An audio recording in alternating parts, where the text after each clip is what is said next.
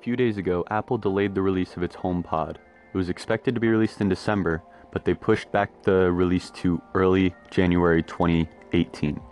This comes as a shock because Amazon's had their speaker out for over 2 years now in the form of Echo, and Google last year around this time released their speaker, the Google Home. Since then, they've both been able to push their products out pretty heavily, and now Amazon is going to lose the space for the holiday season to get their product into consumers' homes.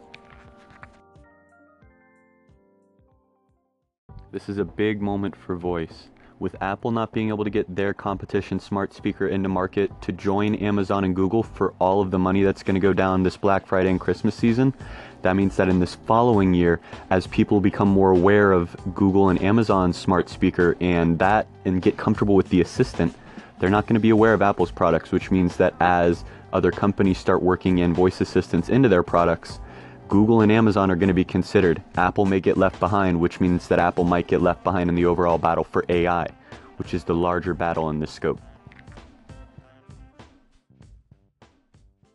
A company called UbTech just released a robot called Lynx. It stands a couple inches tall and it's already got Amazon Alexa built into it. So you talk to it and you can tell it any command that you could the regular Amazon Alexa.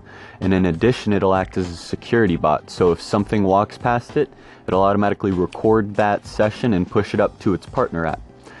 Plan on releasing other features along with the bot, but the fact that they integrated Amazon Alexa first shows the dominance of the Assistant within the market already, and Apple's going to miss this opportunity by not being out by this Christmas.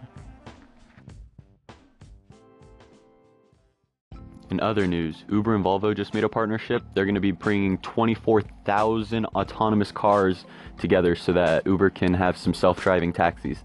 That car demand is going to be 5% of Volvo's overall output.